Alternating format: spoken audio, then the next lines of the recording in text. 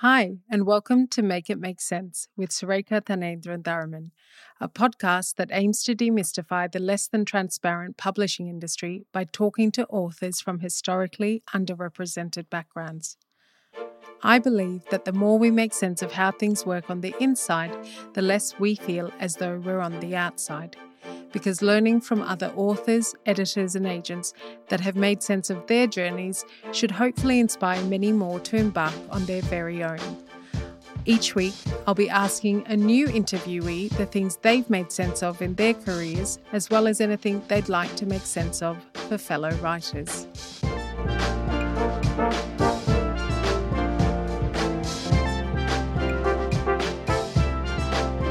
Today, we speak to author KASIM Ali about his debut novel, Good Intentions, a book rooted in the weight of family obligation, racial prejudice, and young love. KASIM masterfully weaves anti-blackness within the South Asian community and its impact on Noor and Yasmina's relationship through his novel. It cleverly addresses an aspect of racism not often written about. Diana Evans, author of Ordinary People, calls the book sensitive, smooth-toned, and absorbingly honest. We speak to KASIM about his endless determination to write a story for people like him to find themselves in, how he made it past multiple rejections of multiple manuscripts before Good Intentions hit, and one of the best pieces of advice I've ever heard, and what he thinks is important in order to be the best writer you can be. We also talk about his moving dedication to his grandparents. Hi, KASIM. Welcome to Make It Make Sense. Hey, Surekha. Thank you for having me. I love your background, as I mentioned just before we started recording. For anyone who is listening, she's got this incredible blue sofa set behind her with this beautiful plant who I don't know the name of it, and it just looks like such an incredibly professional setup. She's putting me to shame. Okay, thank you. This isn't on video, so I'm sure the listeners appreciate the description. It's so nice to meet you after all of our emails back and forth. I read a lot of books, and I wanted to read your book really close to our recording because I wanted everything to stay fresh in my mind. But I have a feeling this story is going to stay with me for a while because it's written so beautifully. I emailed you when I received your book and told you that after I read the dedication, I had a feeling I was going to be super emotional reading this book. So we're going to talk about that in a little bit and the importance of that dedication to you. But I want to start by asking, what did you want to be when you were younger? Oh, wow. We're going right back to my childhood. Right back. So I have this distinct memory of being super young and wanting to be a basketball player. And I have no idea why. We didn't have access to a basketball hoop net, whatever you want to call it. Yeah. We didn't have access to one of those. Like there was a park near me that had tennis courts, and I never played basketball at school. Then I started working in publishing. I have no idea how that happened, by the way. Like people ask me all the time, like, how did you get into publishing? And I'm like, I Googled something and I applied for a job and I interviewed and I got it. I have no idea how I got in publishing because loads of people in publishing are like, I did 2 years of unpaid work experience and I was working in a bookshop and I networked my ass off, and I'm like, you just Googled. Yeah, I just Googled. We should say that you are an assistant editor at Penguin Random House. Yes. And so that I guess a question I have is whether, I know you didn't know you wanted to get into publishing and you just applied for a job, but did you know before that you wanted to write, or did that come while you were working as an editor? Oh, the writing thing came from when I was a teeny tiny kid. I remember it's very funny, but also kind of sad a little bit, I think. I remember when I came home from university one time and my mom had gone through, I think, these like drawers in her room, and she just kind of like pulled out all these old things, and she pulled out this teeny tiny book that I'd written when I was like 6 or 7 years old. And it was just like stapled together. It was just A4 pieces of paper. Yeah. And I'd drawn on it as well. And I was a very bad artist. And the story was about, it's so funny, but so sad. It was about a kid who found a pair of sneakers. That's what I used, the word sneakers. I was very Americanized, clearly, when I was growing up. Yeah. he'd found a pair of sneakers on the road and he put them on and realized he could run really fast when he was wearing the sneakers. And then he ran so fast that he turned back time and ended up in the age of the dinosaurs, and then a dinosaur ate him. So I very clearly wanted to write when I was a kid. And then from there, I just started writing short stories at first. And then basically from the age of like 17 to like 24, 25, I wrote like 2.5 books a year. Wow. Yeah.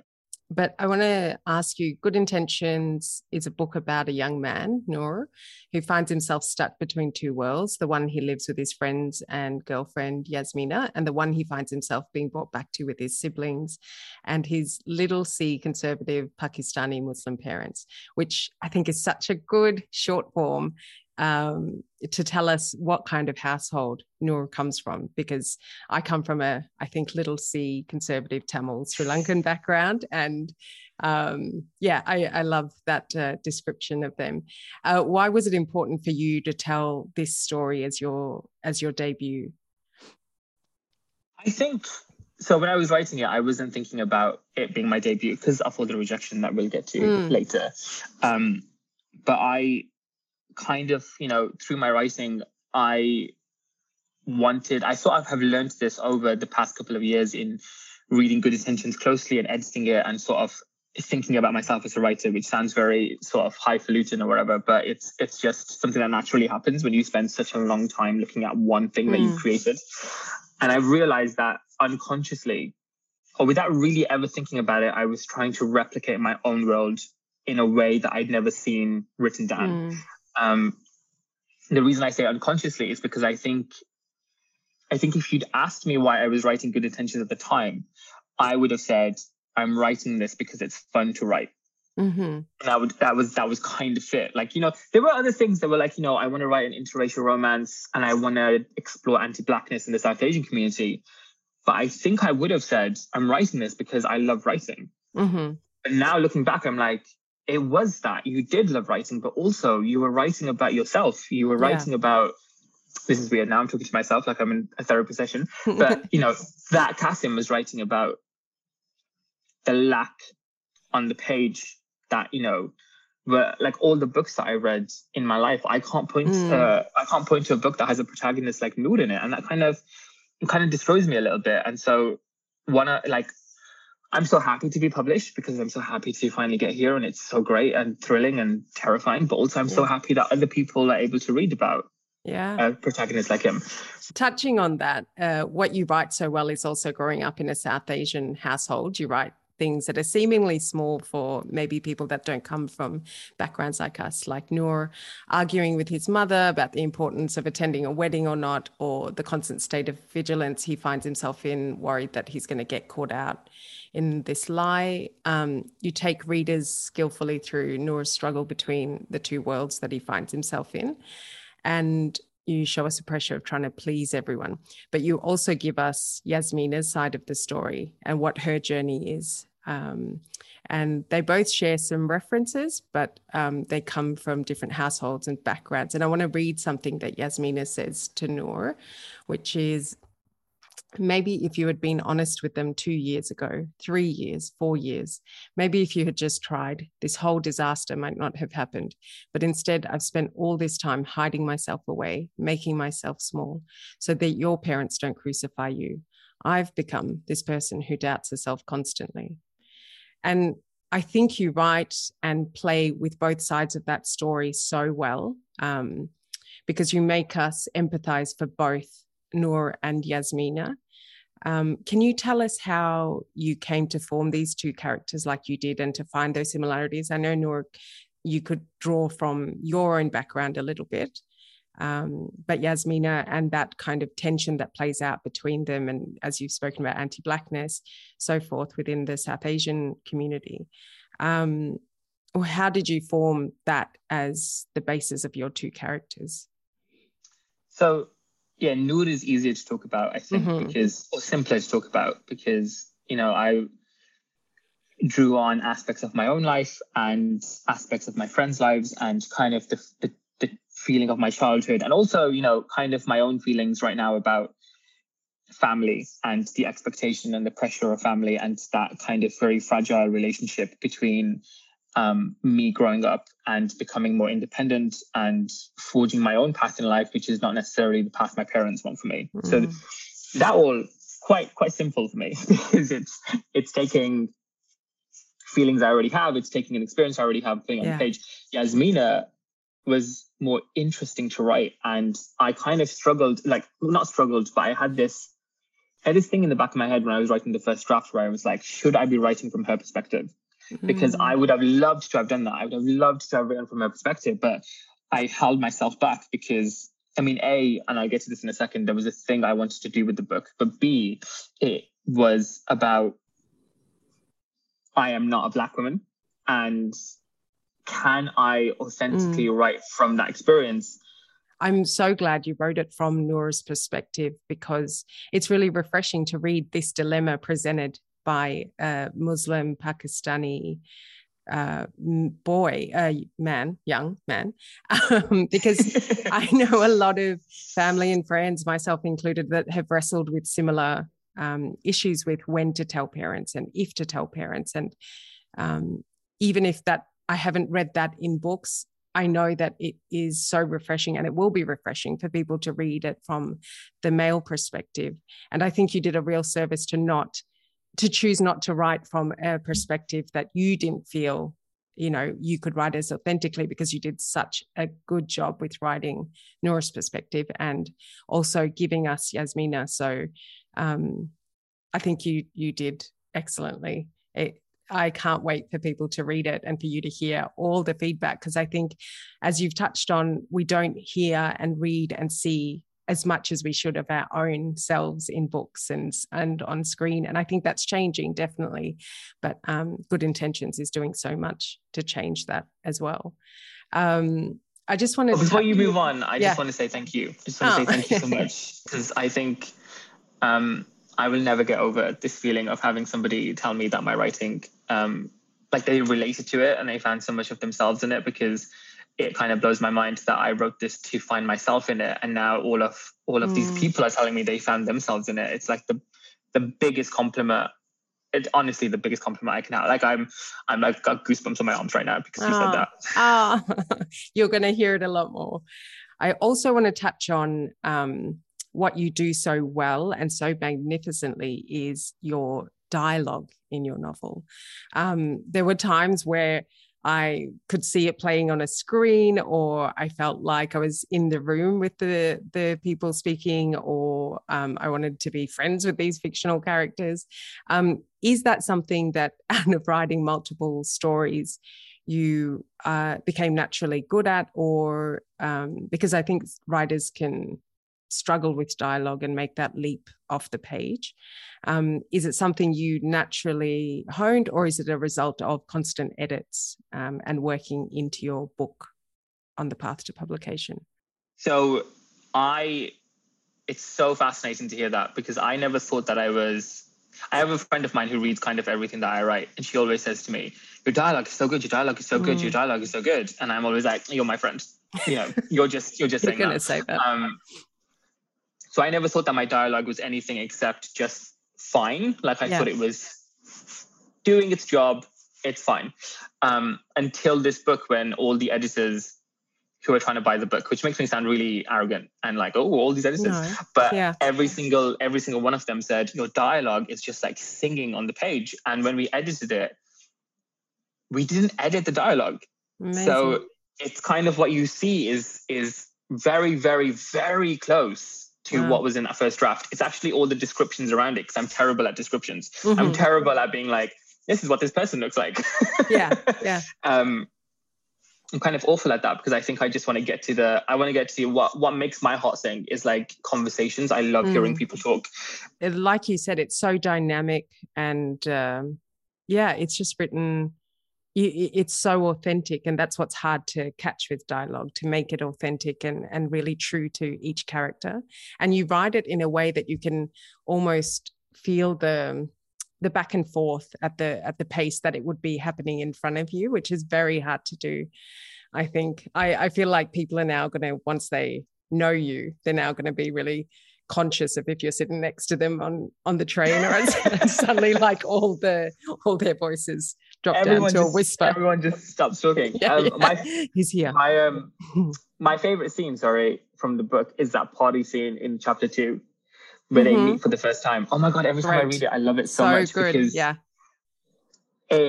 and I'm talking as a reader now and not as a writer. So hopefully this isn't too arrogant on myself. But whenever I read that chapter, I'm like, this is so good, because it like cements everyone. Yeah. Like Sarah has a completely different voice to Imran, who has a completely different voice to Noor, who has a completely different voice to Yasmina. Maybe this is a good time then to touch on the dedication that you have in your book. Would you like to read it, or should I? It says, to Asmat Begum and Barkat Ali, without you, there is nothing. With you, there is the world.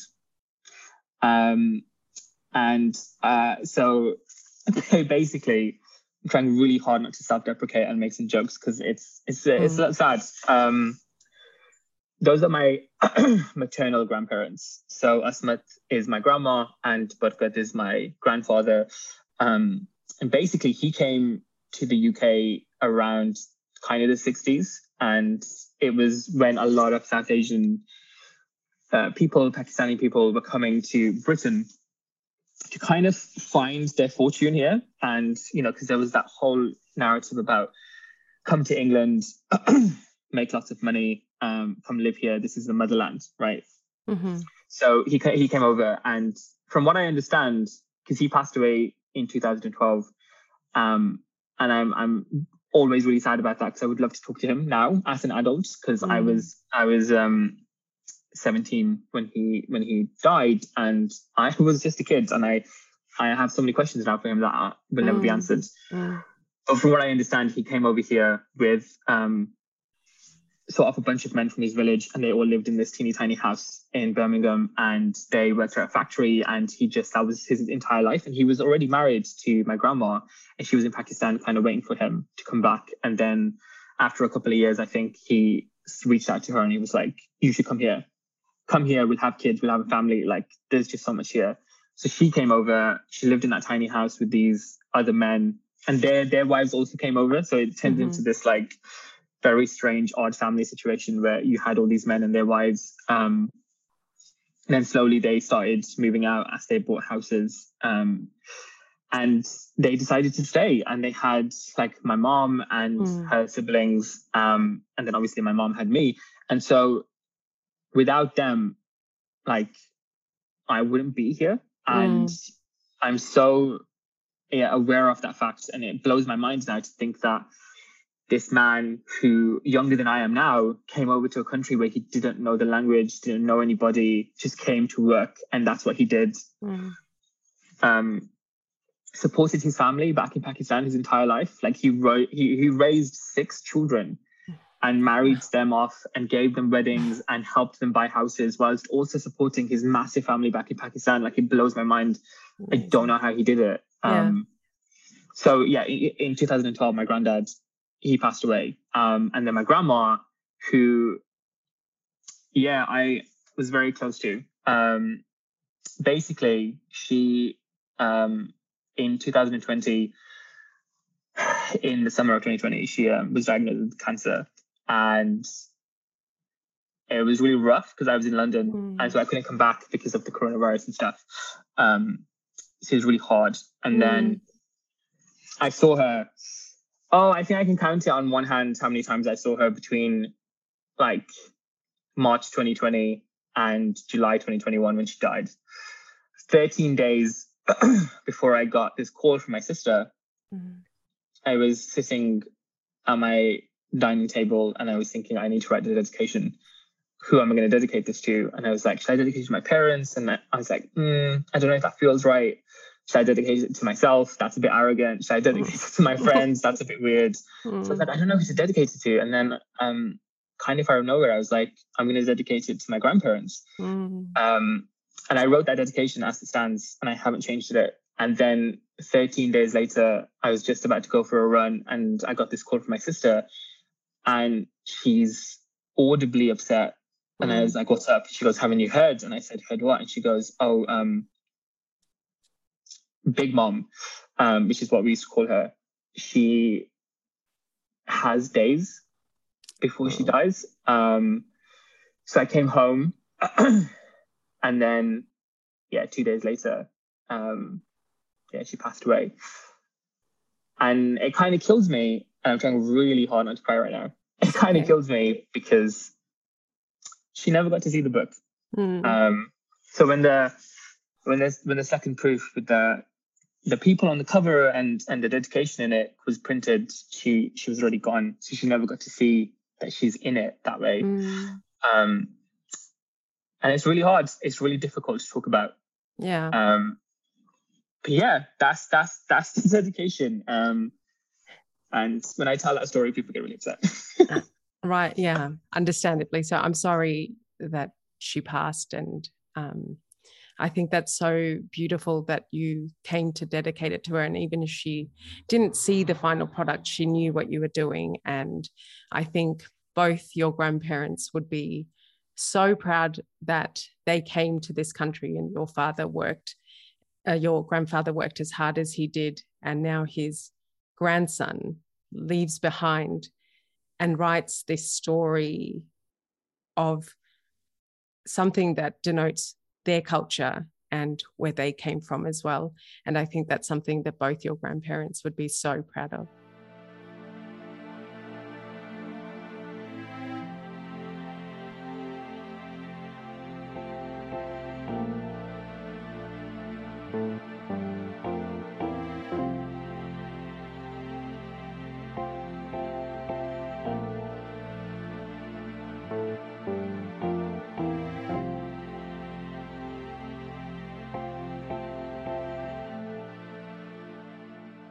Shall we move on to the three things that you helped make sense of?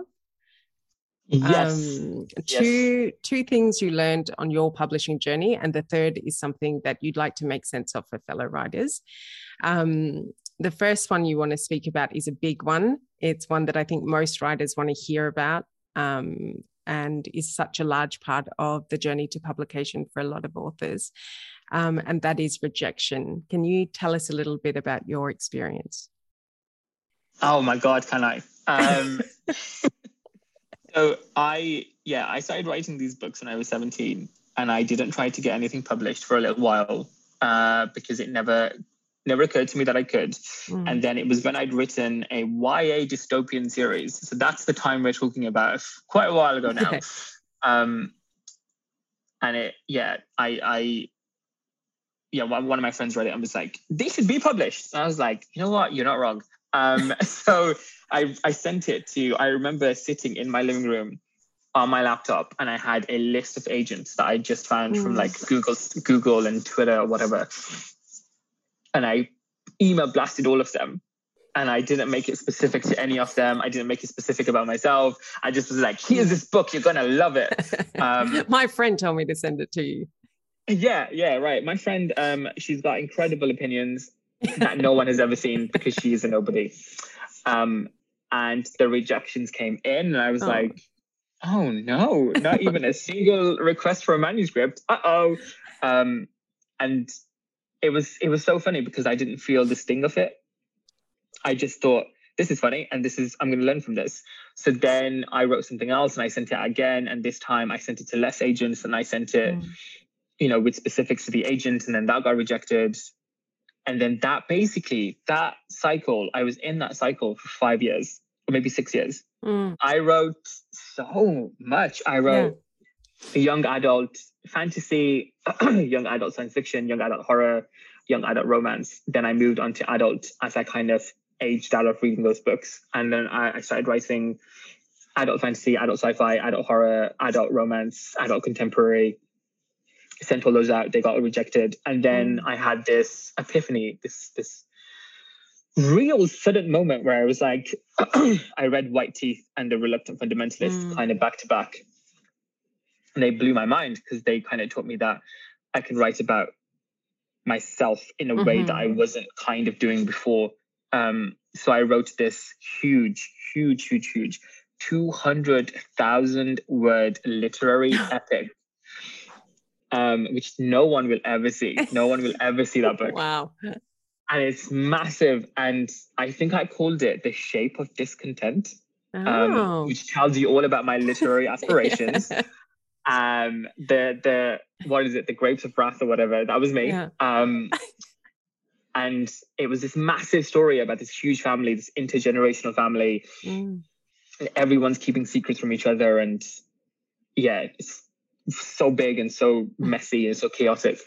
And I sent it out and I got a couple of people saying, can I have the full manuscript? And then when they got the full manuscript, they were like, oh my God, absolutely not. Take it back. They were like, you know what? We're not even going to finish this. Goodbye. But the fact that they'd asked for the manuscript made me think, oh my God, I'm onto something. So then I wrote another book, and I can't remember what I called this one, but it was also similarly pretentious. And it was 150,000 word epic this time. So I cut off 50,000 words. I was like, let's make it a little shorter. And I sent it out to the same list of agents. Can you imagine them rejecting a like 200 this guy again? But like it was 6 months after. So I sent them a 200,000 word epic, and then 6 months later sent them 150,000 words. They were like, this man's insane. So does that mean you wrote that book within that 6 months? Yeah, I'm insane is what we're learning today. Dedicated.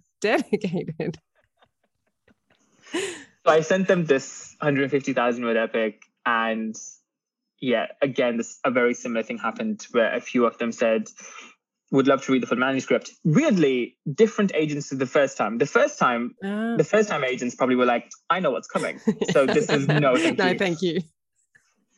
Absolutely not. Goodbye. So I sent out the full manuscript, and then I remember I got this incredible email from an agent whose name I cannot remember now, which is awful.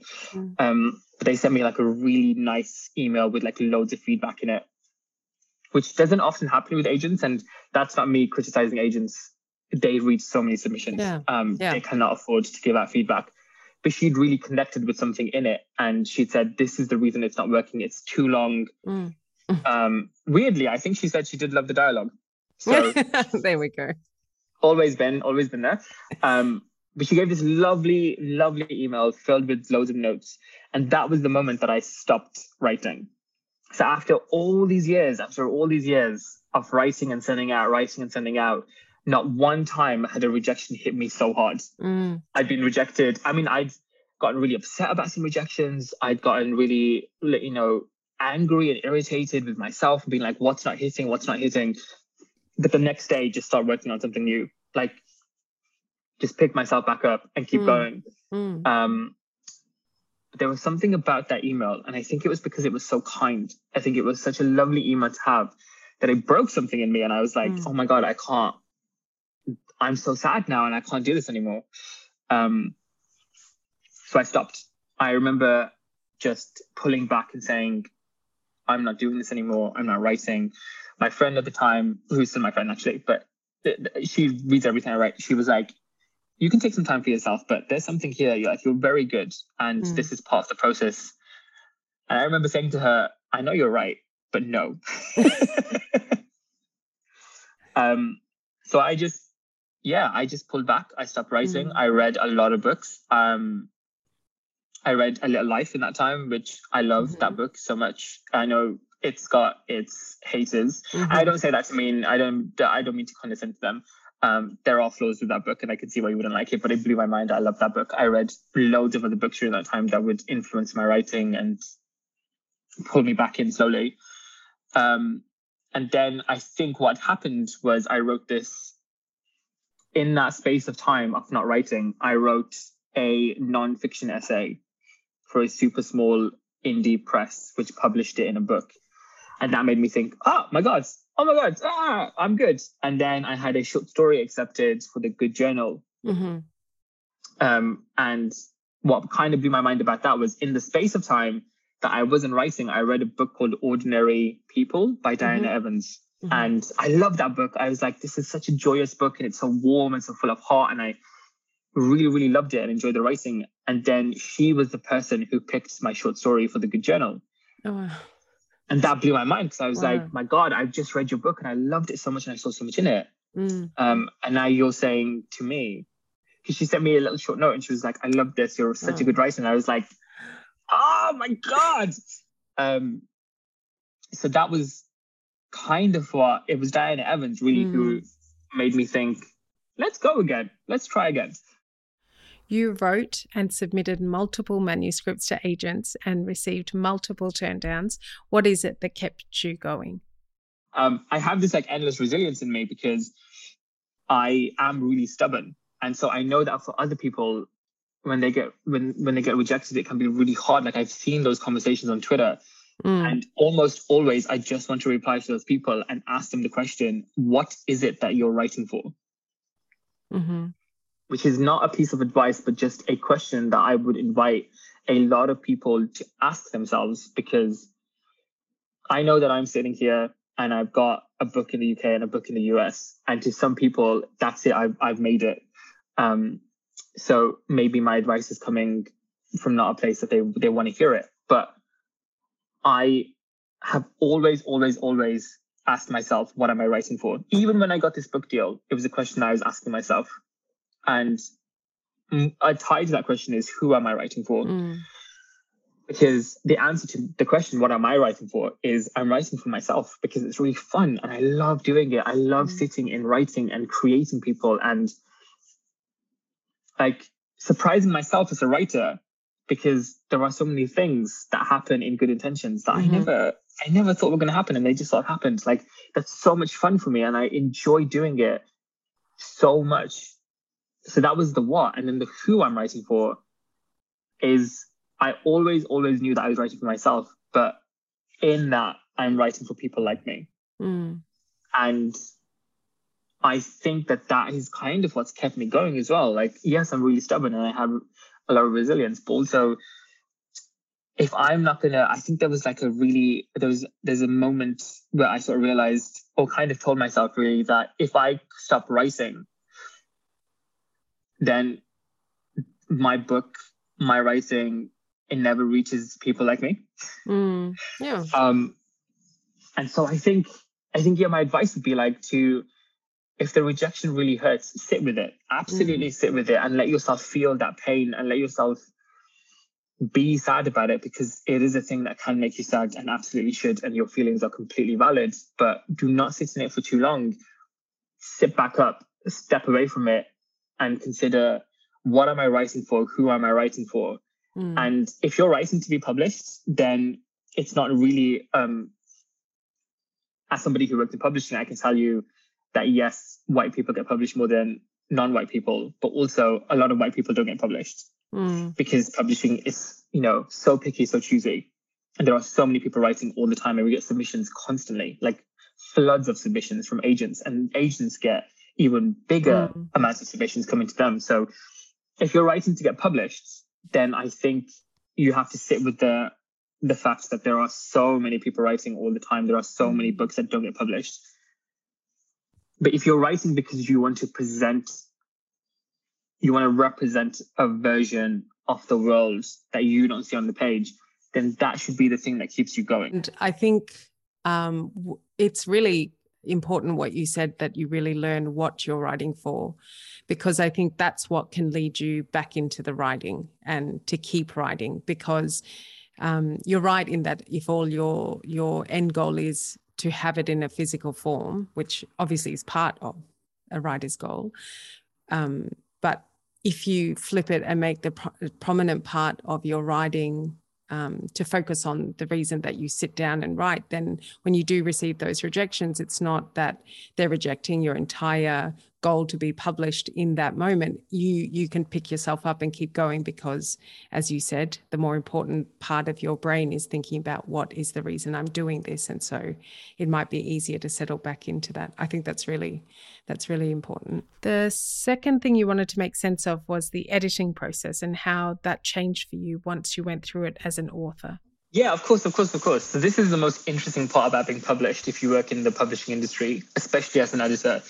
And one of the things that I've learned now, or one of the things that I would love to see happen, is for every editor in the industry to write a book and have it edited. Because I have learned, my God, so much, not only just about the editing experience in itself and becoming a better editor, but also how to become a better, editor in my relationship to my author. So I've learned how to edit a book better, but I've also very much learned how to be a nicer person to my author. Because I'm now in the position where I'm like, oh my God, they haven't sent this and they haven't sent this. And is this happening? And is this happening? And it's worse for me because I'm in publishing. So I can see when stuff is supposed to happen. And when those things don't happen, I'm immediately thinking, oh my God, they're not doing this for me. But they are doing it. They just haven't told me yet. And then I also know that we don't tell our authors that. And now so I realized it's like, we should be communicating this kind of stuff to our authors more often. We should be talking to them more often. And it is a heavy burden because editors are doing so much. They are having to do so much more than they had to do 20 years ago. And it is more of a burden on them. And so I'm not sitting here and saying editors are not doing enough. They're doing as much as they can within the window of time that they're given. But it's taught me specifically, personally, just to be a much better person to my authors and give them the kind of information that I know that they want because it's the information I want, but not at a time that I've been taught to give it, if that makes sense. Yeah. But what is that information that you want? Is it that you want when you're thinking as an author? Is it that you want a response to, a draft that you've sent off or some edits that you've made? What is it that doesn't get communicated? So it's beyond the editing, because I think in the editing process, the author and the editor are constantly talking. They're constantly talking and you're like, okay, this is great. But then when the manuscript is finished, then it's silence for quite a while. And what's happening on the editor side is, as an editor myself, I can say, we are working on proofs and we're coming up with a marketing campaign and a publicity campaign and we're talking to sales and we're talking to rights and production and blah, blah, blah, blah, blah. We're doing all this stuff. But the author hears nothing. And so then as an author, you're thinking, are they doing anything? I've just gone from having multiple conversations with my editor every single week to hearing nothing for a couple of months. What's going on? And so that's the big thing that I've learned, which is post-editing, an author is probably driving themselves crazy, thinking they don't care about my book anymore. Is it still a priority for them? All this other stuff. And that's the thing that is really important to me now with my authors. Should it be happening? Should we be hearing about that? And they should come back and should say, okay, no, don't worry about it. We'll hear about it at this point. So I would really advise authors, like, if you, as an editor, I've learned to be more open and communicative. If you're not feeling that way, you're not feeling like your editor is being that way, your agent is there to have that conversation with your editor and to kind of provide you with the information that you don't feel like you're getting. So I would lean on your agent. Okay. And that's interesting that because you do know so much of how the inner workings are in publishing, that you still do lean on Juliet and use her as a resource. Yeah, absolutely. Because I'm also, the thing is like a double-edged sword. I'm also aware of how little time editors have.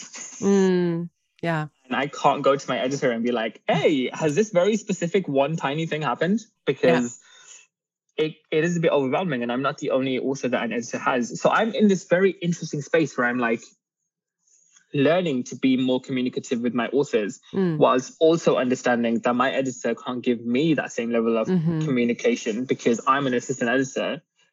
I don't have that many authors, but my editor is an editorial director. She's got loads of authors. So I understand that she can't give me that space.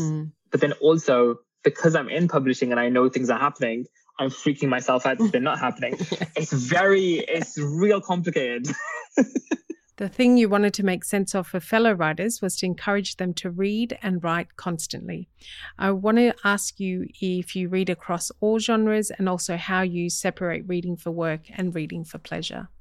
In terms of like separating between working for my job and working for pleasure, before I got my book deal, I was kind of reading for work all the time. Because we get so many submissions, I was kind of sending them to my Kindle and then spending a lot of time on the weekends and evenings reading these books.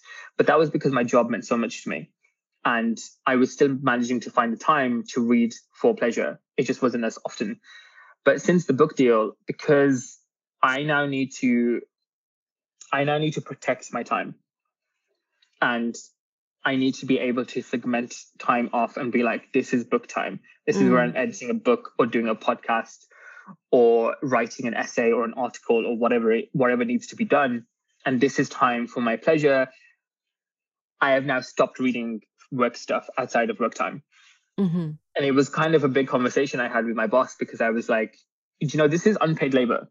Mm-hmm. You're not paying me to work outside of my job. And it's something that everyone in publishing kind of seems to accept as just the norm. Mm-hmm. But actually, I now need to hoard that time for myself. And I don't feel like asking for that I don't even think I should need to ask for it. She's been very nice about it and said, absolutely, I completely get it. So now my reading time happens at work, for work, which means outside of work. I'm finding I'm actually have more time to read for pleasure. So I'm reading loads at the moment. Like I've just finished reading my 7th book of this month. Which is February, 25th of February, 7 books. I also think when you start reading and you read at the rate that you're obviously reading, that it does become you do pick up a book quicker as well, rather than choose to pick up your phone or whatever it is, but you get into some sort of rhythm with reading as well. Yeah, and I'm also not on TikTok. Big one. That helps, I'm sure. So I've refused to make one, because all I keep hearing from people is that, oh my God, I get on it and I'm there for 4 hours. And I'm like, how is that? How is that an advertisement? You're not advertising it to me.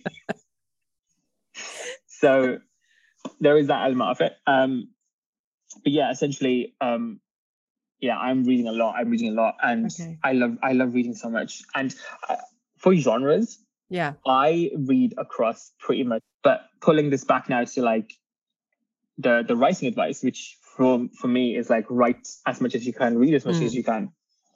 If you're a science fiction fantasy author and you read a literary book, you're probably going to learn something that any other science fiction fantasy book is not going to be able to teach you. They're doing such different things, and you can bring that into your writing. And similarly, for a literary person, go read a commercial book. And also, I don't know why we talk about commercial as like a bad word, because the only reason it's commercial is because it sells incredibly well. And that's a good thing. We're reaching more readers. I don't know why we talk about it in such terrible ways. But, I tend to think of my book as like a commercial literary book. Whereas I've had people talk about it as a literary book, and I'm like, actually, do you know what? I don't think it is that literary. I think it's really accessible and easy to read. And I think the things it's dealing with are literary.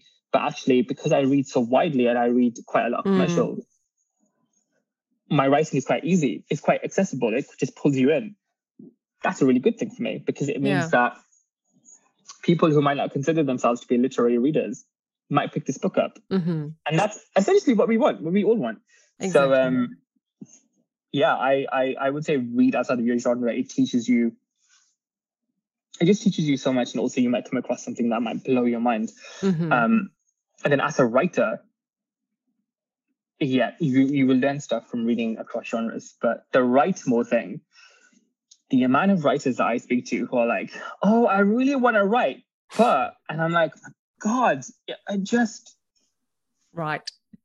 Yeah, just write. Just sit down and write. And I know that people's lives are so hard and so different and so complicated, and you might not find the time for it. And that's okay. And I'm not actually speaking to those people. I'm speaking to the very specific kind of writers you see on Twitter, who are on Twitter talking about wanting to write. And I'm like, you're on Twitter right now. What are you stopping on Twitter? And go write. But do you remember the books that you were reading when you were writing Good Intentions, or do you try not to read while you were right, you wrote that in 6 weeks, but maybe you read like 6 books in those 6 weeks as well while you wrote? I actually can't. No one's ever asked me that question before. I actually can't remember what I was reading, because I do read while I write, because it's just part of my life. Like I watch TV while I write, I watch film while I write. I know that there are quite a few writers who are like, I would never read a book while I'm writing because I don't want it to affect me. I don't tend to have that when I'm writing. I don't really know why, but I actually have no idea what I would have been reading at that time. I could go into my Storygraph account, because I don't use Goodreads because it's owned by Amazon, and I could find it, but nothing is coming to mind apart from the fact that just before I had read A Little Life. Let's see. And Ordinary People by Diana Evans. Okay. Interesting. But yeah, at the time, you're right. I would have probably been reading something, but I can't remember it. But to end on, I wanted to ask what your favorite thing is about being a writer. Oh, it's this. It's the talking to somebody who's read my work and wants to talk about it with me and liked it. And not just like the narcissistic, oh, please tell me it's good, but like the like, let's have like a really deep conversation about all these things. And even that, it's not about me wanting to say, well, this is why I wrote it and this is my intention. It's more like, oh my God, what did you get from it? What did you see in it? And that's it. Thank you. I mean, I want to say, we could talk forever, but the person editing this podcast is going to really have trouble. Yeah, I'm so sorry. It's like 2 hours long. I'm sorry, Jane, but we'll do it. We'll get all the good stuff. And what I want to say is that we're going to have you on for a second part where you speak more from the perspective as your role as an assistant editor. But I want to say thank you for writing the book that you did. Thank you for bringing a space that people like me, people like you can see themselves in. I think that you should be so proud. Your family and friends, everyone that's helped you along the way should be so proud because it's such a beautiful book and it's going to be discussed and spoken about and reviewed so well because you can see the warmth and the depth and the complexity that you bring in such a way that makes it easy for people that don't come from these worlds to understand as well. And I can't wait for you to hear more about how great your dialogue is because you've done such a great job. And thank you also for saying yes to coming on this podcast because I think this is going to help writers hear your story and hear all of the wisdom that you've shared with us today. Absolutely. I mean, I would always be blown away by the fact that people choose to read my book. Like, it means so much. Reading a book is such a thing that you immerse yourself in for hours at a time. It's not like watching a TV show, which you can do whilst being on TikTok, or watching a film, or even listening to a podcast, which I often do when I'm cooking or cleaning or at the gym. Reading a book is just such a sit down and do job that I'm always really thankful for people who chose to do that with my book. And the fact that you chose to do it and you saw so much in it and you related to so much that you wanted to sit down and talk to me for 2 hours. I'm so sorry, Jane. About it it means the world to me. So thank you. I would happily give up my entire life to do stuff like this because it blows my mind that people want to have these conversations with me. As you can tell, we spoke for much longer than what you heard today. I'll put together all the extra content and wisdom that Kasim shared into a bonus episode for you to listen to in the coming weeks. Kasim joins us once again in another episode to talk about his role as assistant editor at Penguin, as we aim to help make sense of the industry for writers, but also for future publishing hopefuls. If you enjoyed this episode of Make It Make Sense with Sarika Thanendra Tharaman, I would love if you would rate, review or subscribe to the podcast to help others find it on Apple Podcasts or wherever you listen to Make It Make Sense.